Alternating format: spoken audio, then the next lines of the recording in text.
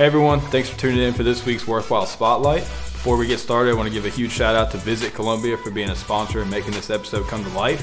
If you want to check out anything that has to do with Columbia, whether it's a local artist, local business, or local events going on, check them out at visitcolumbiatn.com and you won't be disappointed. But I'm going to give a thanks to my guest today, Charlie Thompson, for being on here. Just give me a little rundown about what you do, bro. Like, give me a little story, background, and we'll dive into some more questions and kind of get into the journey. That sounds good. Well, I'm a YouTube content creator. I do guitar for a bunch of bands, and I'm a music producer from Nashville, Tennessee. Hey. That's what I do for a living. Nice. I mean, we went to school together, so yep. High school.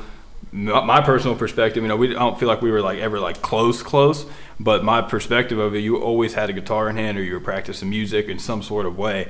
When did that start for you? Was that earlier in the growing up stages, or was there a moment that you were just like, man, I like music, or how'd that unfold? I started when I was 5. 5? Okay. Yep, 5 years old. I played acoustic guitar. It was like the first one I ever got. Stupid guitar. I hated it. It was literally the most... I can say, because I fixed guitars now, I'm like, that was the worst guitar I've ever played in my life. Yep, I had high action, had problems, it made my hands bleed, but I played it until I was able to get a new one, and then I wound up getting one from my grandma, and then played it from there on. So I've been playing total for 23 years now. Oh, wow. Yep. Nice. Because I just turned 26. So. Was anyone in the family musical? Yep. Okay. I have literally musicians throughout my whole family. Okay. My grandma's a classical pianist, my uncle is a cellist and a vocalist, and then my dad is a famous lead guitarist for a band. Nice. So it's kind of in the family roots with it. Yep. Was it ever a challenge to learn? Oh yeah, 100%. Okay. Yeah, because I didn't start with lessons. I never did. I always basically was like, hey, I'm gonna teach myself how to do this, and then I would watch YouTube videos. Hey. And it worked, but I did learn bad technique, and I had to basically correct that with a teacher. Okay. Was that what kind of technique was it? What do you think? Because I don't know how to play. I mean, I've picked one up before. I've learned a couple chords, but I don't know much about technique wise. Basically thumb placement and basically over the years I learned how to control my tension in my hands and how fast I want to play. And then if I put too much pressure on it, it could actually cause you can get your wrist up. Is it carpal tunnel? Carpal tunnel. Like that? Yeah. Word. I couldn't even think of it for a minute there. But the way that the thumb placement was, a lot of times when I was younger, I played it with the thumb up here, like way above my neck, and it just created more strain on my fingers when I'm playing. Now I play extremely fast stuff as well as just more intense notes, and I play on a bigger scale length than most people now. So I had to learn proper technique to just control either my playing ability as well as control on the scales, because you don't want to be able to play like this because you want your fingers to move separate. It wasn't able to move separate because my fingers were stressing out and my pinky wasn't able to move as much. So yeah. My only experience with that is the Guitar Hero back in the day. Speaking of that, I just played Rock Band Did you? Yeah, just for a constant week straight, just because we were having fun on at home, and I was just like, oh man, it's fun to bring it back out. My boy Benji, Benji? Yeah, I know Benji. His ex in the past, when I was living with a couple roommates, she had the whole set from all the different Guitar Heroes, the different guitars, and there was a solid 2-week time frame where we were just getting it again, because it was just man, this is our childhood, playing all these songs. Yep. So I know your mainly genre is metal, or is it, what would you classify your genre as? My main genre is prog, I would say, because I do a lot of metal. Yeah, I mean that's so define prog though, because I don't think I've actually heard that. Okay, yeah, prog is basically different time signatures, different melodies of guitars, and I'm gonna just put it out there. It's extremely hard to play. Okay. It is not like the I would say pop world or country world, things like that. That kind of stuff actually comes a little bit easier, in my opinion. Prog is complicated. It includes more stretches of your hands. It includes more finger playing abilities, basically, and the way that you pick is really you have to be precise. Yeah, it's strategical picking, basically, as well as adding your hand as a tapping and playing it like a piano, basically, on the guitar. That's what prog is, basically. Did you get into prog because of the challenge of you wanted to challenge yourself, or you just like that aesthetic? I really like the music. I don't know what it was, because I've always liked classical music, and I think that's probably a big reason why I went into that, because I'm technically a neo shred guitarist, but then I became more of a prog guitarist because I listened to bands that were odd time signatures and just weird, just makes you go, my head just that. I'm like, what the heck is this, basically? Not even the metal world. The metal world is kind of it's heavy and you just push people around, but the prog world is kind of oh man, it just makes you want to just basically move and just do things and just not really hit people, but just jam it out. So that was basically the reason why I was like, man, this sounds cool. I'm just going to learn it. And then when I went into learning it, I was like, wow, this is opening up my musical experience to a different world. Like basically I was like, wow, I can do this with my hands now. Yeah. That's going to be a beneficial thing in just general. Kind of open the doors. Oh yeah, because like, there's a little bit difference between playing a solo and then being like, oh wow, I'm playing a melodic scale to match whatever the singer's singing. So it's completely different than just doing a shredding solo. Yeah, nice. You're about to go on tour, right? Mm-hmm. It's a Thursday. Thursday, go on tour. Yep. So what's the band name you're touring with? And like, just plug that in real quick. So I'm just doing some. So for this tour that I'm actually coming up right now, I'm rehearsing for 2 tours. I was rehearsing for my own tour as well as the band that I'm going on tour with this Thursday, which is called the Matriarchs. It's actually my buddy's band.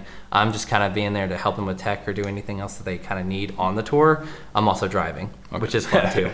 Nice. I'm not gonna lie. But yeah, they're called Matriarchs. It's the person I do YouTube with is her. Their name is Kay. They are they them. So I do go all that. But yeah, it's gonna be cool. We're going around for about they said 14, 19 days, something like that. So we're just getting everything planned out right now. And this is the first tour since COVID time frame? For me, no. Okay. During basically like last year, I went on tour with a bunch of country bands and just either did tech or I did playing like 1,000 Horses, and then I went out with Tim McGraw and a couple other people. So yeah, this is not my first tour back, but this is my first metal tour back, basically. Gotcha. Yeah. You excited? Oh yeah, 100%. It's always a cool thing going around the world and basically meeting different people at every single state. And now that I've done YouTube with Kay and the people know who I am now as well, it's going to be completely different because now they're going to be noticing us together. Did you, during the COVID time frames and like being quarantined and stuff, is that when you really focused on doing more social media stuff and trying to be present there, or were you always kind of active with social media? I tried to always be active with social media as much as possible because like I know that was like a job thing you have to do in the music world. You have to be present on social media to even make money, basically, as well as Spotify and everything. Just learning the trade of, hey, how do I get views? Yeah. How do I make money on this? And what money do I have to put out to make it back, basically? It takes money to make money. Oh, yeah. And it takes a lot of money. Like, everybody's like, oh, you pay like $600 for just a single to come out through a producer. Times that by, what do they say, 4 or 5. So times 600 by 5, that's what you're paying out to get. In the end. Yep. Yeah. To get all the marketing done, to get the videos done. And that's honestly possible exposure. I mean, they may still see it, but listening to it is completely different. Correct. Yeah. Yep. And I mean, again, that's why we tell people, even with streaming and things like that, if you like it, if you share it, if you do anything, it just helps. It, like, no matter what you do, I know it's like one of those drag lines where people are like, oh, I get it, yeah, like, share, do all that kind of stuff. But if you do it, it actually does work, and the algorithm does pick up that there's more shares, there's more likes, there's more things becoming a thing. Yeah, basically. more and engagement. You're getting seen more. Yeah, that's basically what it is. I want to circle back to this. Like, we reconnected probably about a year ago, I'd say, maybe. Yeah, somewhere around about there. A year ago. And that was over just like collabing of the brand, and like we'd reached out just about doing something together. Mm-hmm. I went to visit you, and we brought some apparel up there. And like one thing that stuck with me is you have insane work ethic. I got there and like we were catching up, but like you were zoned in. You were mixing and mastering 2 different projects. You were doing another at-home job, responding to I think emails, or I don't know if it was a call center type vibe or not. No, I was actually an accountant. Okay. Yep. And then you were holding a conversation and catching up with me and talking about WorthWhile and stuff. And I remember sitting there. I was just like, man, like this guy's. I could be doing more. Like your work ethic was just unprecedented, and I was wondering like if that's something that you've kind of just built up over the years, or have you always kind of had that mindset? I've always had that work ethic, basically, and I've noticed that in the real world you have to have a multitasking thing, and I think I really got a hold of that when I was on tour with these bands that were like selling out arenas. And you're like, oh, well, you got to run the audio. You got to run lights. You have to make sure that this person doesn't screw up. You got to make sure that person's body pack doesn't come off. Oh, that guitar went out of tune. You got to fix that.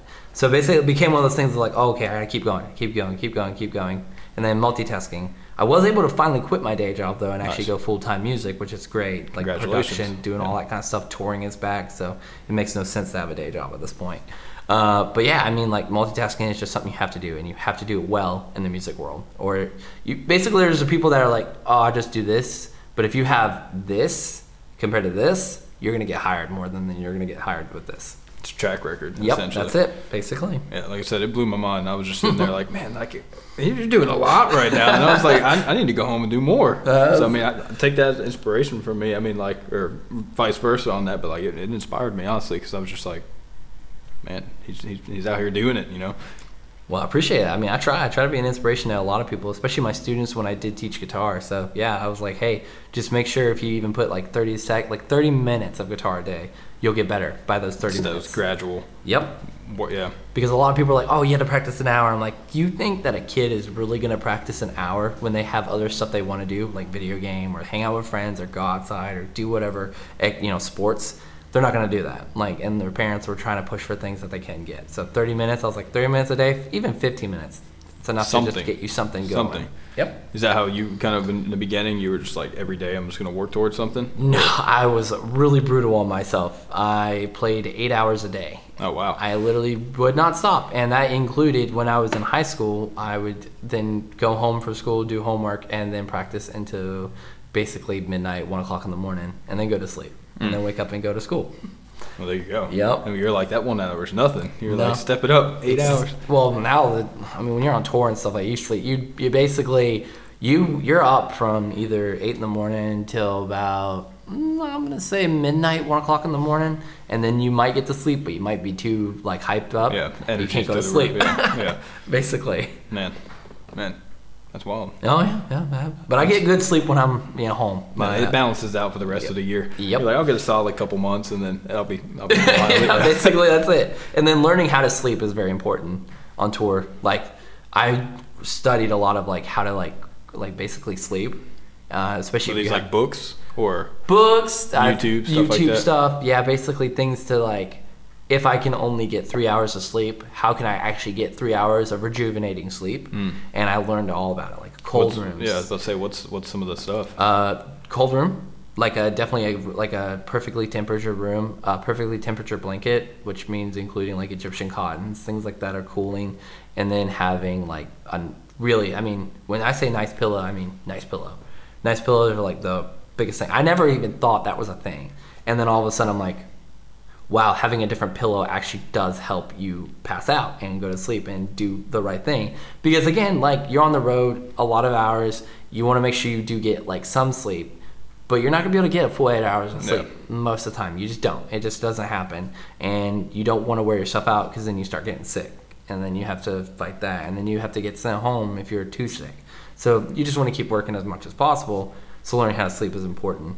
And in bunks, in the tour buses and things like that, they're actually pretty nice most of the time because they actually have air conditioning. They have basically you can control everything you want. And then the other thing is don't sleep with a lot of sound on. A lot of people are sleep with music, do that kind of thing. You can, but sleeping with regular sounds and things like that, that's better than just having music going on, that kind of thing. Because I usually have either a metronome going on when I sleep, which people are like, what the heck, why? Just a solid. Just I have that thing that I can count back and forth and then I pass out. And then I can wake up in 3 hours and be pretty much rested and ready to go for the rest of the day. Nice. Yep. Nice. Do you a meditator at all? You ever get into meditation? Yeah, I meditate every morning before I go to the gym, and then after the gym I also meditate, and then when I'm on tour I meditate before I go on stage. Yep. Do you have a specific time frame that you aim for? You kind of just go into it with I'm just going to take this time with myself? Usually I try to set a time frame because I know that if I do take time with myself I can go overboard. I usually set about 15 to 20 minutes. That way I can just kind of get myself prepared. Because if I'm about to go on stage, I usually have about 3 hours before I go on stage. I want to have that time to basically meditate, get food, do things like that, and I don't want to eat before I get on stage because then I might get sick. So you basically plan everything. I basically plan everything to a T before I'm about to hit the stage. Nice. And then when I'm off the stage, same thing. I don't do what everybody else does. I don't go party and things like that. I kind of just sit, relax, decompress, play some video games, relax, and then work on some music or something like that, and then get some rest. When did you get into meditation? Oh, good Lord. Been a while? Yeah, it's been a long time. I got into meditation because during COVID, actually, I think I got into meditation a lot more because I was wanting to do more. Basically, I was trying to control more emotions. And during COVID, I actually had a lot of bad things happen. Grandfather died, broke up with a fiance, did all that kind of thing. It just went downhill. So learning how to meditate and actually grasp a hold of what was really going on and controlling yourself, and just controlling your mindset, actually allowed me to write better music, better sleep, and then actually just work harder. So definitely during COVID is when I learned how to meditate more. Was there anything else during that time frame? Obviously you just said some bad things kind of unfolded during that. I mean, outside of meditation, was there some practices or anything like that you helped get your, like, I guess, mental focused on that? Or Oh yeah, I've been doing like kickboxing and nice. I've been doing that for years. Kickboxing, taekwondo, jiu-jitsu, all that kind of stuff. So I've always been in like that kind of just mindset of controlling the body and controlling your aura, I guess you could say. So I've probably been doing that kind of thing for about 12, 13 years, something like that. I've been doing it for a long, long time. I did it since I was in high school, basically. Oh, nice. But yeah, it just teaches you, and I think it's a good thing to get an outlet, not just to learn how to fight or things like that, because everybody's like, oh, but you know how to fight now, Yeah, but the other better thing is I know how to control myself and control my body aspect. and discipline. Yep, self-discipline is number one in music. Oh, see, I've never even really thought about it in that aspect. I mean, like, I write a little bit. I wouldn't consider myself like a musician or artist to the degree that some people are, but I mean, it takes an amount of reflecting and taking what's inside of you and making it an outlet into something, the creativity aspect. Do you have a creative process at all? Yeah. Or do you routinely do like, this is my process, or does it kind of just happen over time? Well, I would like to say there is a creative process, but sometimes there's not. If I have like a project that I'm working on or something like that, sometimes I'll sit at the computer and say, I'm going to do this, and nothing comes about. Of course. I will go to sleep, wake up in the middle of the night, like literally probably like 1 o'clock or 2 o'clock in the morning, and go, I have an idea. Go to the desk and then work on it. But most of the time I try to like separate things, because like I have my girlfriend and my dogs and all that kind of stuff that I want to kind of balance my stuff around. So I try not to do it too much anymore, and I try to make a creative process as much as possible, which is into my creativity, I want to write something. But if I have a project, I will force myself to do it, like more than I will like, oh, I want to do this. I'm gonna more force than myself. allowing it to, Allowing it to come out. But then as soon as I force myself a bit into it, it actually works. And I create things, and I start getting excited because I'm like, oh, wow, it actually sounds really good. Keep going, basically. So sometimes it needs a push, and sometimes it just hits. Like sometimes I'll be like, I'm gonna write a song today, and all of a sudden, boom, there's a song. And like probably a day I can write a whole song. Nice. And that just lyrics, or are you talking like guitar, everything? You're like, I'll get tuned in, I'll make it happen. Guitar, drums, lyrics, vocals, any sound design, anything like that, usually in a day. Oh, wow. That's impressive. Oh, I try. So it's been years of practice. Yep. And then just some of my inspiration just hits, and you just start going, and you don't feel like you're yourself anymore. You just kind of go. There's a connection that I'm like starting to put together with. There's to the Meal House here in town, that music venue. I don't know if you're familiar with it or not. I haven't seen it yet. It's right outside of the square, a couple blocks up, but it's a 500-person auditorium. Same people did the sound for the Ryman, did the sound for it. But they host like songwriter nights there, and I was working one of the songwriter nights a couple weeks ago, and Blair Garner, the owner, he was, he'll have a couple people up there who play songs, ask him questions and stuff. And he had asked him, like, I think he asked him something about his creative process, and he was like, honestly, I don't really just sit down and do something. He's like, I'll just go to sleep, and when I wake up, there'll be some lyrics in my head. And that's essentially what you were just saying, like, I was just, if I sit down and try and do it, it may not just pop, but you're just like, oh, wow, there's an idea, let me write that. What do you think that is? Because I feel like I experience it myself, too. It's not like you sit down and you're like, this is everything that I'm going to write. It comes like to you. Yeah, exactly. Man, how do I describe that? I don't even know, because like the thing is, I feel like it's just like something in your body. It's like, I can't say it's the brain, I can't say it's the heart. I can honestly say it's like either something, your soul, maybe. Your soul, it just grabs, like, yeah, something like your soul, because music is definitely my soul. Like there's inner demons of it, like in the soul, basically, and your music basically pushes it through. And whatever dark times you feel. Okay, I'll put it this way.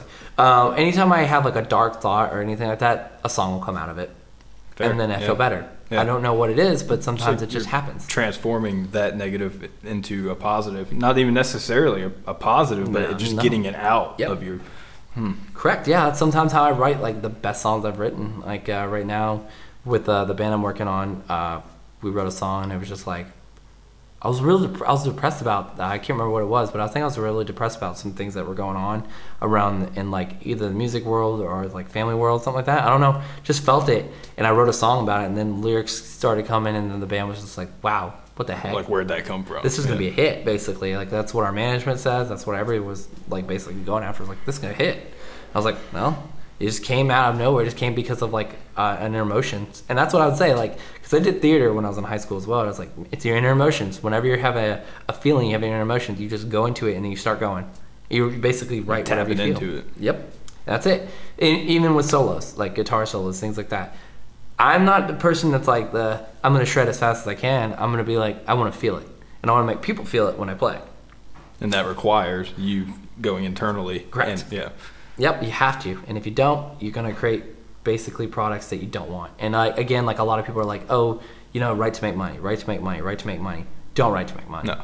Because if you write to make money, you're going to make nothing.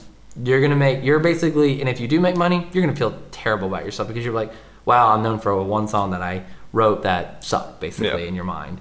Because you could write better. So I've done that. I know exactly what that's like, writing country music, things like that. I've written songs just to write a song, and I was just like, man, I hate it. But I'm sure it served a purpose during that time. Yep. Yeah. It just served a purpose. It basically get you through whatever times you're going through, and then you go from there. Do you find it easier when it's a sadder emotion to write, or are you pretty good at balancing, like when you have something positive happening, you can transform that into a song? Or basically any emotion, I would say. But I do recognize that if it's a sadder thing, it's probably going to be more of a rock and metal kind of sound. Don't know why it is that way, but usually the times that you do feel sadder, you write like either a rock ballad or a metal song, basically. For the happier times, I'll write like a pop punk song, basically. Just send it off to a couple of my friends that play in pop punk bands and see what they say. That's usually it. So I don't really write much other genres than like pop punk or metal or rock or things like that. I mean, I write hip hop and then some pop beats sometimes, but most of the time it's just pop punk and metal. Nice. Going towards WorthWhile, I mean, I know once we reconnected and like wanted to do some collabs and stuff, what sparked you about it? Well, I love the brand. Like, seriously, like anything that's, again, like we were talking before, WorthWhile, that's a big thing to me because it's like there's the people that like basically you don't have to work as hard and you get somewhere, and there's the people that really have to make it worth it for themselves to like, oh gosh, I have to work double shifts to get this, I have to do this to get this gear, I have to get this to get all the stuff ready for tour. I got to make sure I have a day job that allows me to go on tour, basically. So that brand name, WorthWhile, and also the people I've met on tour, like just, depressed kids, suicide awareness, all that kind of, anything you can think of, that brand just kind of stuck out to me. I was like, yeah, that's more of what I'm about because like I'm very anti-suicide. I'm also pro-health, like help, get yourself help, do that kind of thing. So, I mean, yeah, that's why the brand stuck out to me, is because it literally fits every part of my scene. If you had to give advice to someone that was like struggling with mental health or anything like that, I mean, what would you say? Well, you're not alone, first of all. Very true. Try to get, like, literally, I don't care what anybody says, go get a therapist. A therapist will help you better than what you think. Confiding in a friend. If your friend doesn't work with you, that means they're not really a good friend. Hey. Yeah. You just got to... that's straight truth right there. Right there. And because if they can't handle in your hardest times, they're not going to handle in your best times. Or don't deserve. They don't deserve your best times. Exactly. So, yeah, you just got to find the people that really help you out with that kind of thing. And seriously, like, don't be afraid to call somebody. Like, so actually, suicide awareness hotline, like that kind of thing. I've lost 2 friends to suicide. It's not a very fun experience, and it hurts. And all the people that love you, they're gonna hurt, and they're gonna feel it, and they're gonna have sad times. So cut the tides of it. Go get some help. Basically, just find it out. That doesn't mean go get drugged up on medication and things like that. That means go find somebody that you can talk to and at least relieve some of your issues. You heard it right there. There's one thing I've been asking people: if you can go back to any time frame of your life, any age, and give yourself advice, what would that be, and what age time frame? I'm going to say probably within the last year of high school. Okay. Because that was the time I actually almost got screwed over in a band thing. Because I joined a band, put out a lot of money, did all this kind of thing, and it never worked out. I would have told myself, hey, read contracts, make sure you study like the business of the music scene. Because I could have already been studying it back then and been ahead way further than what I was. I'm not going to say I changed anything, but like, yeah. That kind of help would have been great. And then like just literally watch your money. Like that is number one. You have to, especially if you're on tour and you're a band, it's like, oh yeah, you're young, they're going to love you, all that kind of stuff. They're probably going to take your money. That's what they are. They take advantage. Yeah. That's it. They want you because you're young, you produce a good product, and that's it. Like People say go get management. No, my bad. People say go get a label all the time. Don't do it.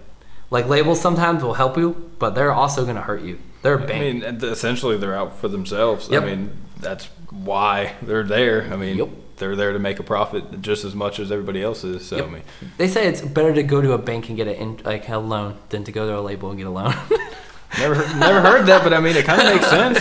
Well, their interest is a lot lower than what a labels is. A labels is 6 years. Oh, wow. Interest I didn't know that. Is that across the board? Yeah, 100%. Most of the time it's because if they give you money to go get any, gear or, things for tour, or they book you stuff, all the money you make on tour sometimes goes to you, but most of the time it'll go back to paybacks. Basically, oh, we paid for your album. That money goes back to them because they paid for your album, even though you wrote the songs. Then the other thing is like merch. I tell people all the time, if you can just supply your own merch or just get things online, do it. Because if you can get your own merch, you can make money. You can start making money. If you have to pay a little bit more money just to get people to buy your merch, oh well. But if somebody else supplies you a merch company and they start making your stuff, they're going to take about half of what you make. 100%, yeah. No matter what. If not 70%. So I've seen things that are called the 50-50 or the 360 deal. 360 deals suck. Those are the worst deals. What consists of that? Let's just say my song sells for $1. We all get basically the 360 deal means, every time you get $1, you have to give them $1. So you make no money. Yeah, what kind? Yep. It's dumb.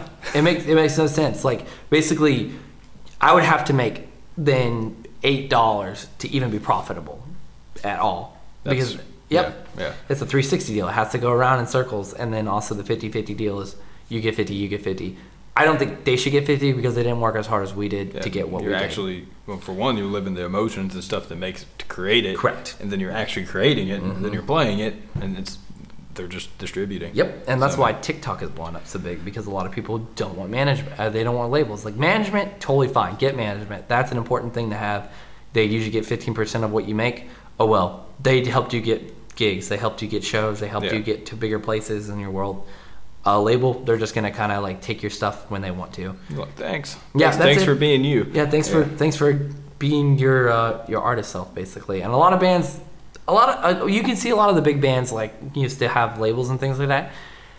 They're in a position where they've already made more money than what the label was giving them, and they can basically pay it back and be done at that point. I say A Day to Remember, because A Day to Remember is like a big band for me, as well as a lot of people know that band. They're a very, very big band. They had a lawsuit with their label because they weren't able to release a album. And I was like, they won against their label. That's a big deal. I was about to say, that sounds like it'd be a rare thing. Especially for over a $3 million contract. That's a very, very rare thing. Because they were like, you can't release another album this year. And they're like, well, we want to. Then they were able to release their album. They got off that label, and then they got to a bigger label that actually paid them more money to be on that label than they had to pay back. Sounds like they created A Day to Remember. Mm-hmm. They did. It was a good. That was a good pun. Thank you. I love it. Going back to it just sparked in my head when I was like, they're essentially taking advantage of you, like who you are, and you said like the artist version of you, and this is something I feel like I've battled with just as far as like WorthWhile goes, but like, what do you feel as if the separation of like your artistic self and then who you are? Do you think there's a line there? Yes. Okay. Yeah, 100%. If they tell you, you have to make a pop song, you don't really want to make a pop song, and you don't want to do that. First of all, you'll get views, but you're gonna piss off a lot of fans. You really are. I've seen it happen. I've seen people go, "Oh, here's my song," and they're like, this does not sound like you. I'm not gatekeeping. I say, bands do whatever they want, but most of the time I know in the reality of it, you're going to have to make money by making songs that are going to hit. I understood this because I'm in a band that I actually do have to write like more radio hits, but I can be fun with my radio hits more than like, I just have to write a radio hit to write a radio hit. I can actually write things I care about and I actually want to write, and just more fun. But you have to separate it. You do, because there's a thing called fake, and you don't want to be fake. And a lot of people, I hate to say it, in the music world, most of them are fake. Fair. Even industry plants are fake. That's what we say at this point, because we've seen it. We know the diagrams basically, and we've seen what happens. And it's just like you either basically you get it or you don't. That's how it works. You think, bringing that back to TikTok, do you think that TikTok was a great exposure tool for that, just giving everybody their own platform? It is, and it isn't at the same time. In my personal opinion, I think it's kind of mental that all these artists that put in lots of work into what they do don't get views, but then these people that just do stupid things get major views. Or like they release a song that's like 30 seconds and it hits more views than what somebody worked, hours on, and it's a solid song and it makes a good hit basically. I don't know. It has also shortened the attention spans of people nowadays, because now you can't go through. I've noticed, because I sit with my friends in the car, they can't listen to one song straight through, ever, really. They have to always change it. And it's always either after the first chorus or after the second verse. And you're like, why? Yeah. And you think about it like, oh, well, you only get 30 seconds, a minute, or sometimes 3 minutes on TikTok. Just depends on what you're producing. And your mind kind of works as like, oh, I can swipe up. Keep swiping. That's the thing. So TikTok does help, and it also hinders at the same time. I've never really thought about it like that. I mean, I know just in general attention spans like going down, but like just looking at that comparison right there, like I've never even thought about that, and that's true. I mean, it's true. I personally listen to majority of the songs all the way through, but I can see that being a big thing. It's wild. Yeah, I mean, some artists I've seen on there have written amazing songs that have hit off, like Gail, and I'm trying to think, Olivia Rodrigo or whatever, like when she released her songs and things like that. But there was a plagiarism thing with that, because she took a lot of riffs from Paramore.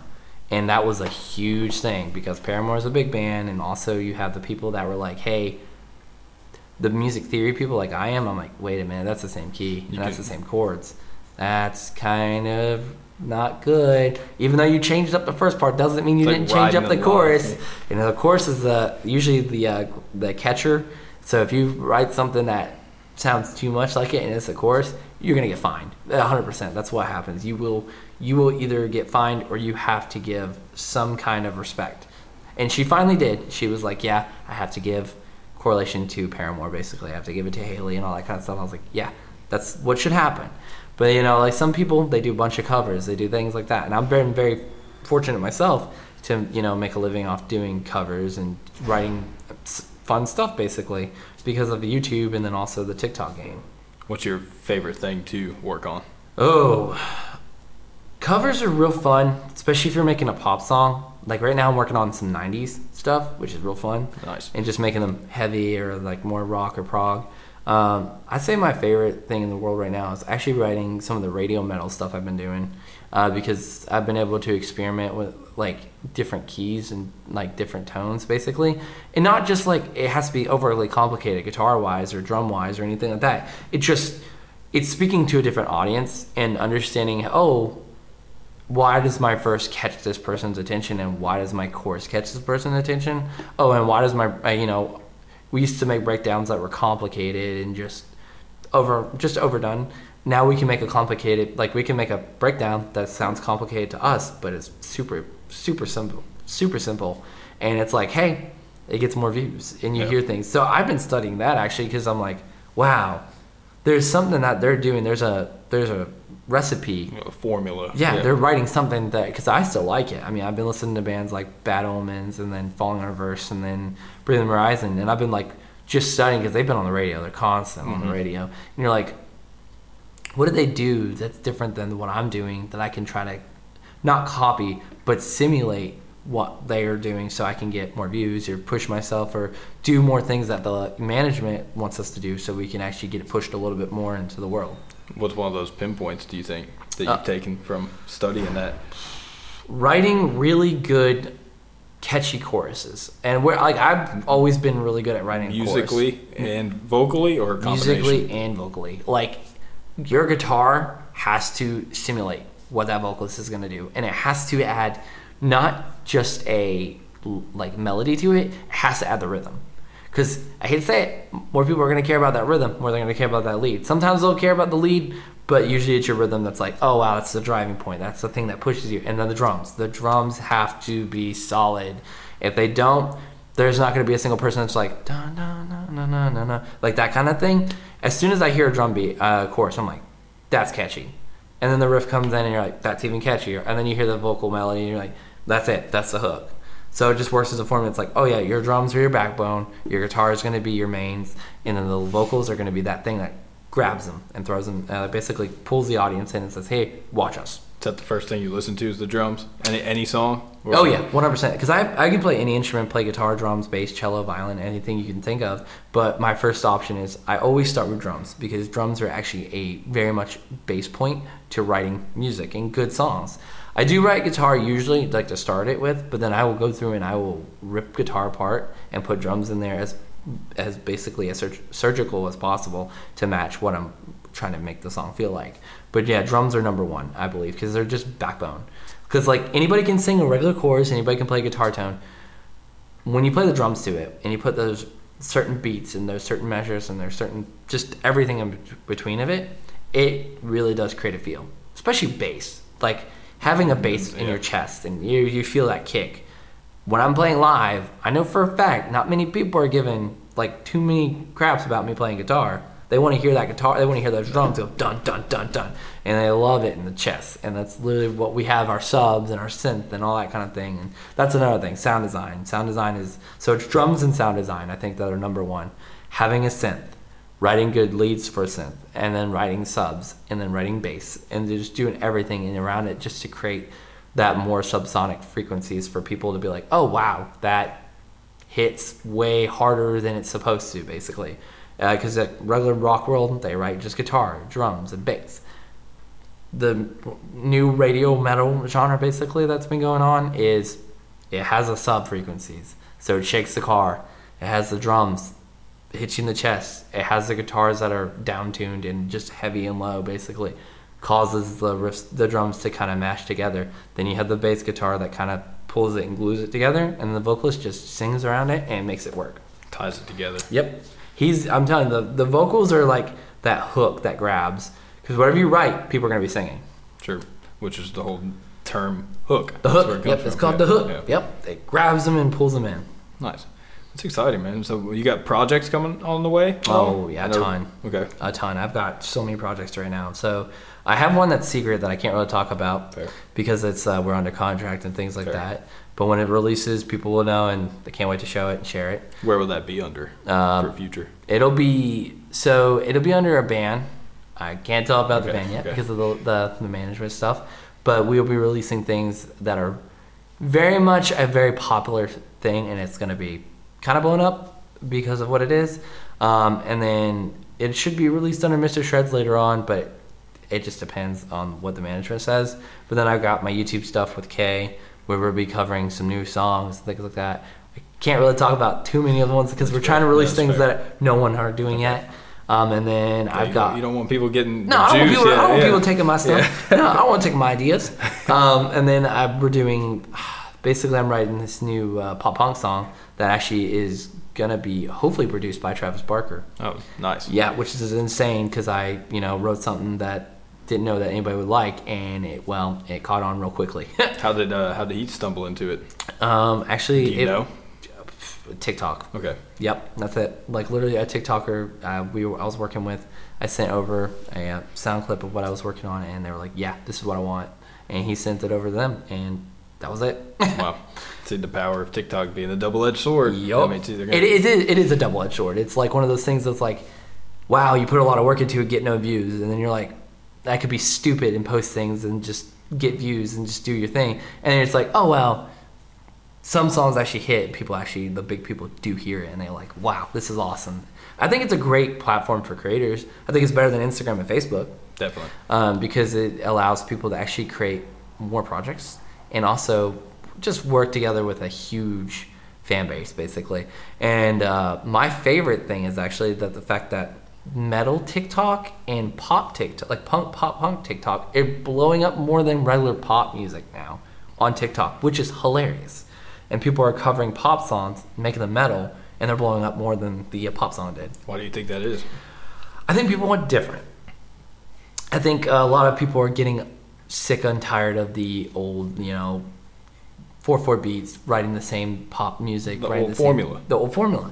And then like when somebody covers it and makes it heavy, You're like, whoa. even the pop people are like, that's cool, that's different, that's a different thing. Like I've been watching people react to some covers on YouTube, and this basic white girl, basically I would say that's what her name is on YouTube, and she's like, You're like, I'm not calling you out, that's your no, name. that's her name, that's her name. She reviews all these bands that are like super metal, and she's like, I kind of like these, and I was like, I guess it's because the formula is changing, and we're changing a platform of, hey, you know, the metal vocalists can actually sing, and they can sing usually pretty well, honestly. Some of them are insanely trained to do what they do, especially my vocalist. Like, he's insanely good. He's got perfect pitch. Like, basically, he's good. He knows what he's done.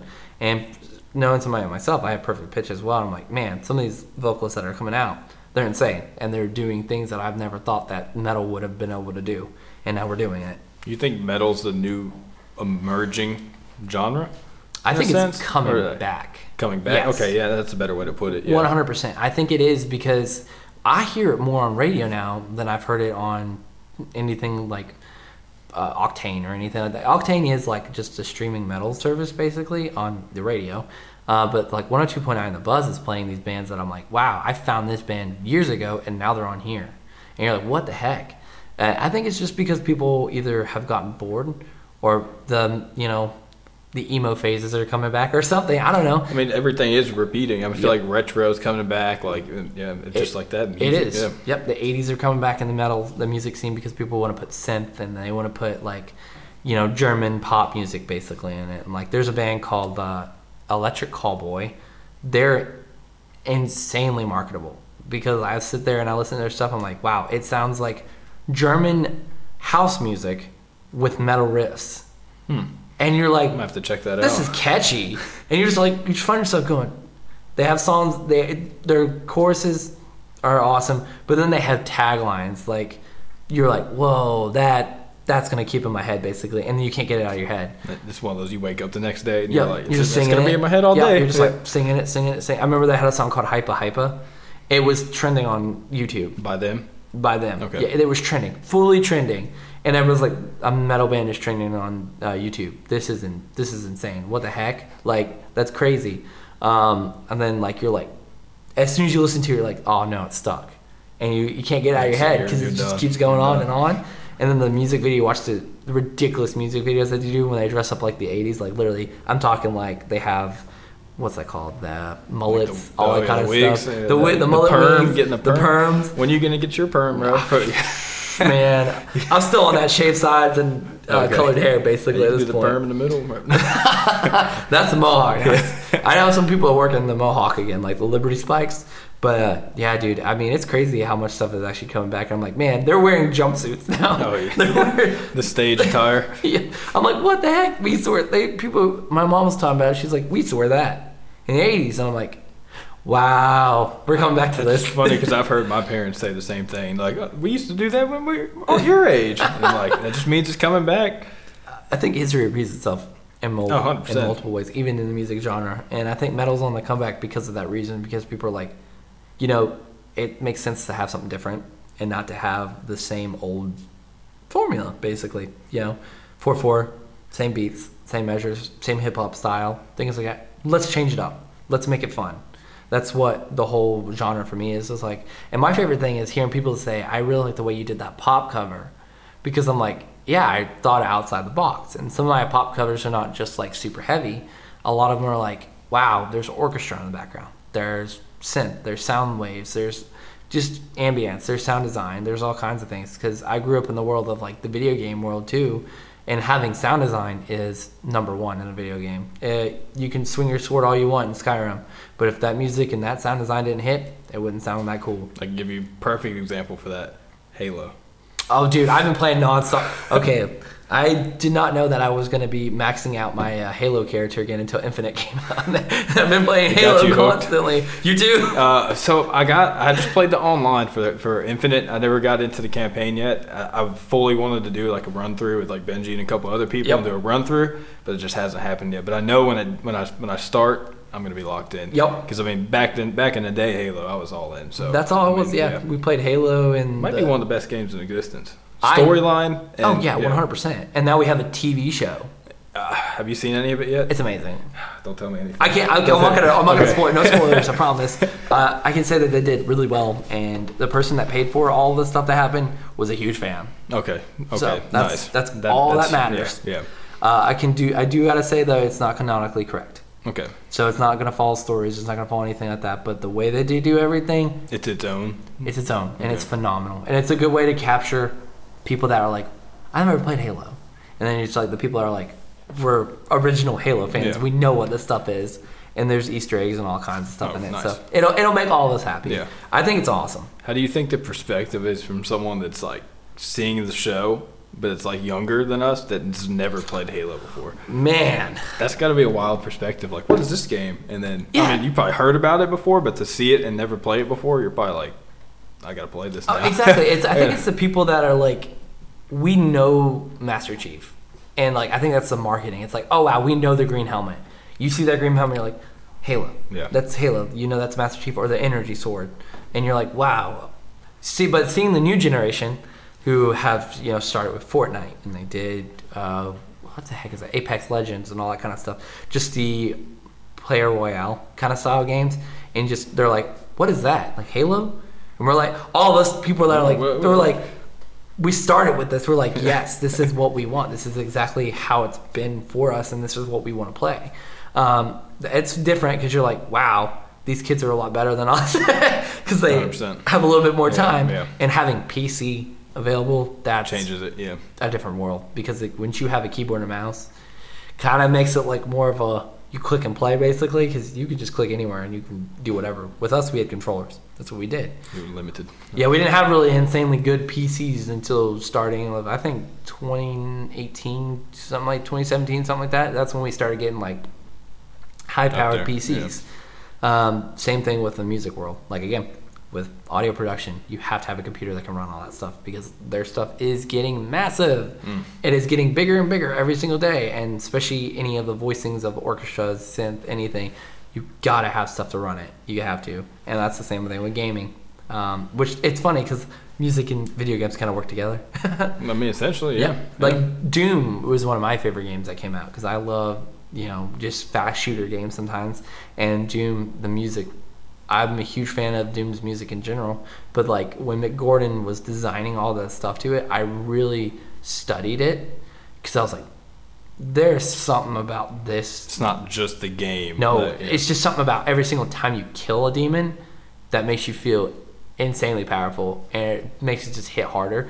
And you like the music is it. The music is it because you're like, wow, when that fast guitar part comes in or that demonic scream or whatever would kick, you sit there and you're like, okay, that makes sense. That makes sense why this game is so fast paced because the music's going real fast and you're shooting people and you're going around like crazy and just doing what you're doing. It's the music that makes that game even more solid, basically. Nice. I watched Mick Gordon, and I also took lessons with Mick Gordon. Like I paid for some lessons to really understand his sound design, so I could go in and start sound designing better for my game, my stuff I do, like my projects, as well as movie stuff and just music in general. But yeah, man, it's funny seeing all the people, the kids, like, oh wow, what's Halo, or what's this, or what's that, or I don't know what this is, or and seeing them like kind of grow with it. Some of them are just like, I rather play Fortnite, and I'm just like, wow, that's on you. That's on you. And then the Lego games, man, Lego's come back in a heartbeat. It never really left if you think about it. It never did. Outside the game, just like that, it's just a child's toy. Yep. I mean, exactly. With Lego Dimensions, where you can build your own stuff and put it in the game. But then, I didn't know that. Oh yeah, it's like my roommates are nerds, so we all kind of work and build things and do things together. But it's funny because we just got the new Lego Star Wars game. It is absolutely phenomenal. It's an open world Star Wars Lego game, and you're like, what the heck? EA of all things couldn't make that for us, but they could. And it just goes to show you, sometimes it doesn't matter of the criteria. Even the graphics in Lego games have improved immensely, like Unreal Engine 5, all that kind of things. That's a crazy program. I actually downloaded the program just because I was looking into getting apparel stuff. Like my mind switched to like the whole VR world for a little bit, like the NFTs and stuff like that were taking off. But I was like, I need to somewhat put my attention on, you know, the virtual world that's happening. And like I actually looked into Unreal Engine 5, and like they're making an open world platform that like they have classes online that you download it for free, and they have classes on how to make stuff, how to build things, how to program it, and like there's thousands of classes on there. But eventually I think that's just going to be the way it's all going to just slowly change to, because of VR. Yeah. Yep. Because I would say Oculus. I have an Oculus, and I've played many games on it, and it's crazy. And seeing the graphics that we've got now in it, yeah. or the hand tracking that the new Oculus does, that you can basically play without a controller. You use your hands, and you're like, that's crazy. That's weird. It's crazy. Also, if you get motion sick though, you're gonna get messed up, though, because because when you're not moving, and like my fiance, she gets extreme motion sick sometimes. When she was putting it on, she was kind of spinning around like this and doing all that kind of things. She's like, whoa, too much, because you're moving in the game, but your body's not moving, so you feel like basically feels like you're on a boat. Yeah. I don't know if you've played a VR yet. A couple times. Yeah, it's crazy. It's a different experience because you're like, whoa, I'm not moving, but I'm moving in the game. That's weird. It messes with your brain. So then you have to learn how to tell your brain, I'm not moving. Yeah, I'm like, I'm playing a game. We're fine. You're not moving. But yeah, dude, the Unreal Engine, I've seen it a lot now, because especially with the one band I'm in, we use it a lot for making our music videos. Okay. Because we're CGI and we're doing all kinds of stuff. Yeah, it's a big project what I'm doing behind the scenes. But it's crazy. And just seeing the world come together in it, oh my gosh. It's unreal. It's I got a lot of fun. You did another one. I got you again. Yes. Oh man, it is. It really is unreal, because it's like you can't tell what's fake and what's real anymore. You can't. Like, I've seen it. No. Like, I've played many guitars, and like we were on Unreal Engine, and somebody put one in front of me, and I thought it was just a photo, and he goes, no, that's Unreal Engine. I was like, what the heck? Because I can spec a guitar out. I'm like, oh yeah, I know exactly what that looks like. Well, now these guitar companies that I usually go through to get built ones, they have an Unreal Engine builder, which is... See, that's what I meant with, like, it's slowly... Yep. Everything's slowly going to be built in that. Oh, it's crazy. Hey everyone, unfortunately we had some technical difficulties with this podcast, and we lost the last 10 minutes, unfortunately. But fortunately, we kind of just started talking about video games and things like that, which are still great, but we got the core concept out. And I still wanted to put his information in. If you want to find him anywhere on social media, it's Mr. Shreds with a Z at the end. And we're also going to post his link tree information in all the bios. So never forget you're worth it, and thank you for watching. Thank you for tuning into this week's WorthWhile Spotlight. Our goal is to motivate people to become the best version of themselves possible through the power of storytelling. Our stories are written by the things that we experienced growing up, and these experiences, negative and positive, shape who we are and what we stand for. The beautiful thing about your story is that you get to decide how it's told. So as a diamond in the rough of life, hang tight and let your light shine bright.